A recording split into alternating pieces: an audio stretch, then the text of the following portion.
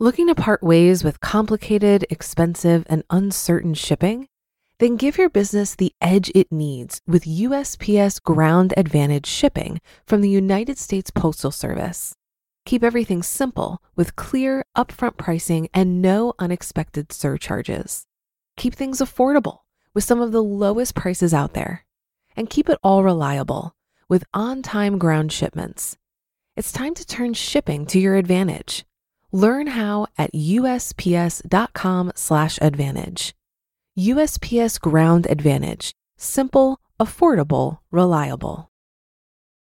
When you need mealtime inspiration, it's worth shopping Kroger, where you'll find over 30,000 mouth-watering choices that excite your inner foodie. And no matter what tasty choice you make, you'll enjoy our everyday low prices, plus extra ways to save, like digital coupons worth over $600 each week. You can also save up to $1 off per gallon at the pump with fuel points. More savings and more inspiring flavors make shopping Kroger worth it every time. Kroger, fresh for everyone. Fuel restrictions apply. This is Optimal Finance Daily, episode 804, What It's Like to Shop After Not Shopping for 2 Years, Part 1, by Cait Flanders of CaitFlanders.com. And I'm Dan, your host and narrator, bringing you some of the best blogs on personal finance in audio form. And before we get to our post from Cait Flanders, we are getting close to the end of the month, which means it's time for another book raffle. You are automatically entered if you're part of our free weekly newsletter mailing list. So if you're not on there already, now is a great time to join. Just come by oldpodcast.com. That's oldpodcast.com. And I'll give you a quick reminder about that at the end of the show as well. So for now, let's get to our post for today and start optimizing your life. What It's Like to Shop After Not Shopping for 2 Years, Part 1, by Cait Flanders of CaitFlanders.com. In the first quarter of this year, I did 85 interviews about my book, The Year of Less. By the end of April, that number will have crossed the 100 mark. More than 100 interviews in 4 months about one book. First, let that sink in for a minute. Take a deep breath and imagine talking to more than 100 people, most of them strangers, about your book and your personal life. How do you think that would feel? Strange, right?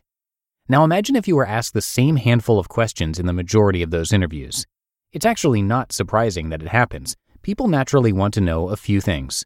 Like, what was the hardest part of not shopping for a year? Changing habits. What did your family and friends think? Most people didn't care. Did you regret getting rid of anything? Nope. And I've shared all of that stuff here with you before, but there's one question that keeps coming up that I don't think I've written about. It's asked in a few different ways, but essentially it comes back to this. What is it like to shop now after not shopping for 2 years? I almost always start by saying that I hate it. I hate shopping. I don't like any part of it, even when it's for something I need. The only thing I like about buying stuff I need is how it feels to actually start using that thing once it's in my possession. But I don't like having to physically make the purchase. And that's not because I hate handing over my money. I don't mind spending money. It's because I simply don't find any joy in shopping. Before going further, let's break this down a little and discuss what my definition of shopping is. And this is actually fun for me to write about finally, because I've also found myself saying another thing over and over again in interviews, which is that I wish I had called the shopping ban something else. If I could rebrand it, I would probably call it a browsing ban because that more accurately describes what it was. The goal of the shopping ban wasn't to buy nothing and spend no money for a year. It was to stop mindlessly buying things I didn't actually need and become a more mindful consumer. In order to do that, I had to stop browsing. If you choose to browse, you will almost always find something to buy. Browsing as an activity can be done in person or online. It's easy to describe why I hate in-person browsing so much now. It's physically exhausting. When I enter shopping malls and/or most stores, my senses feel overwhelmed. There are too many lights, too many people, too many smells, and too many sales signs promotions. It's simply too much.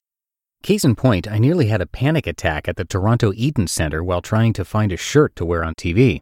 And if I have to spend time trying things on or testing things out, I'm usually ready for a nap after.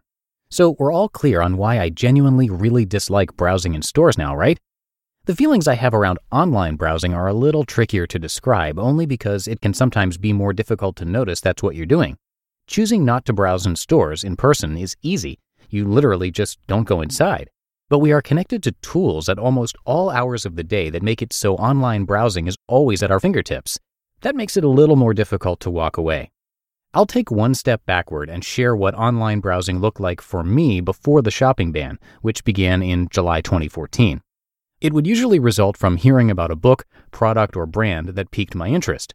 From there, I would either click through the links placed in articles I was already reading, or do a Google search and then find myself scrolling through a website for the next 10 to 20 minutes. This almost always resulted in making a purchase, at least with books. And if I didn't buy something right away, I often bookmarked it and looked at it a few more times before finally entering my payment information and clicking Submit Order.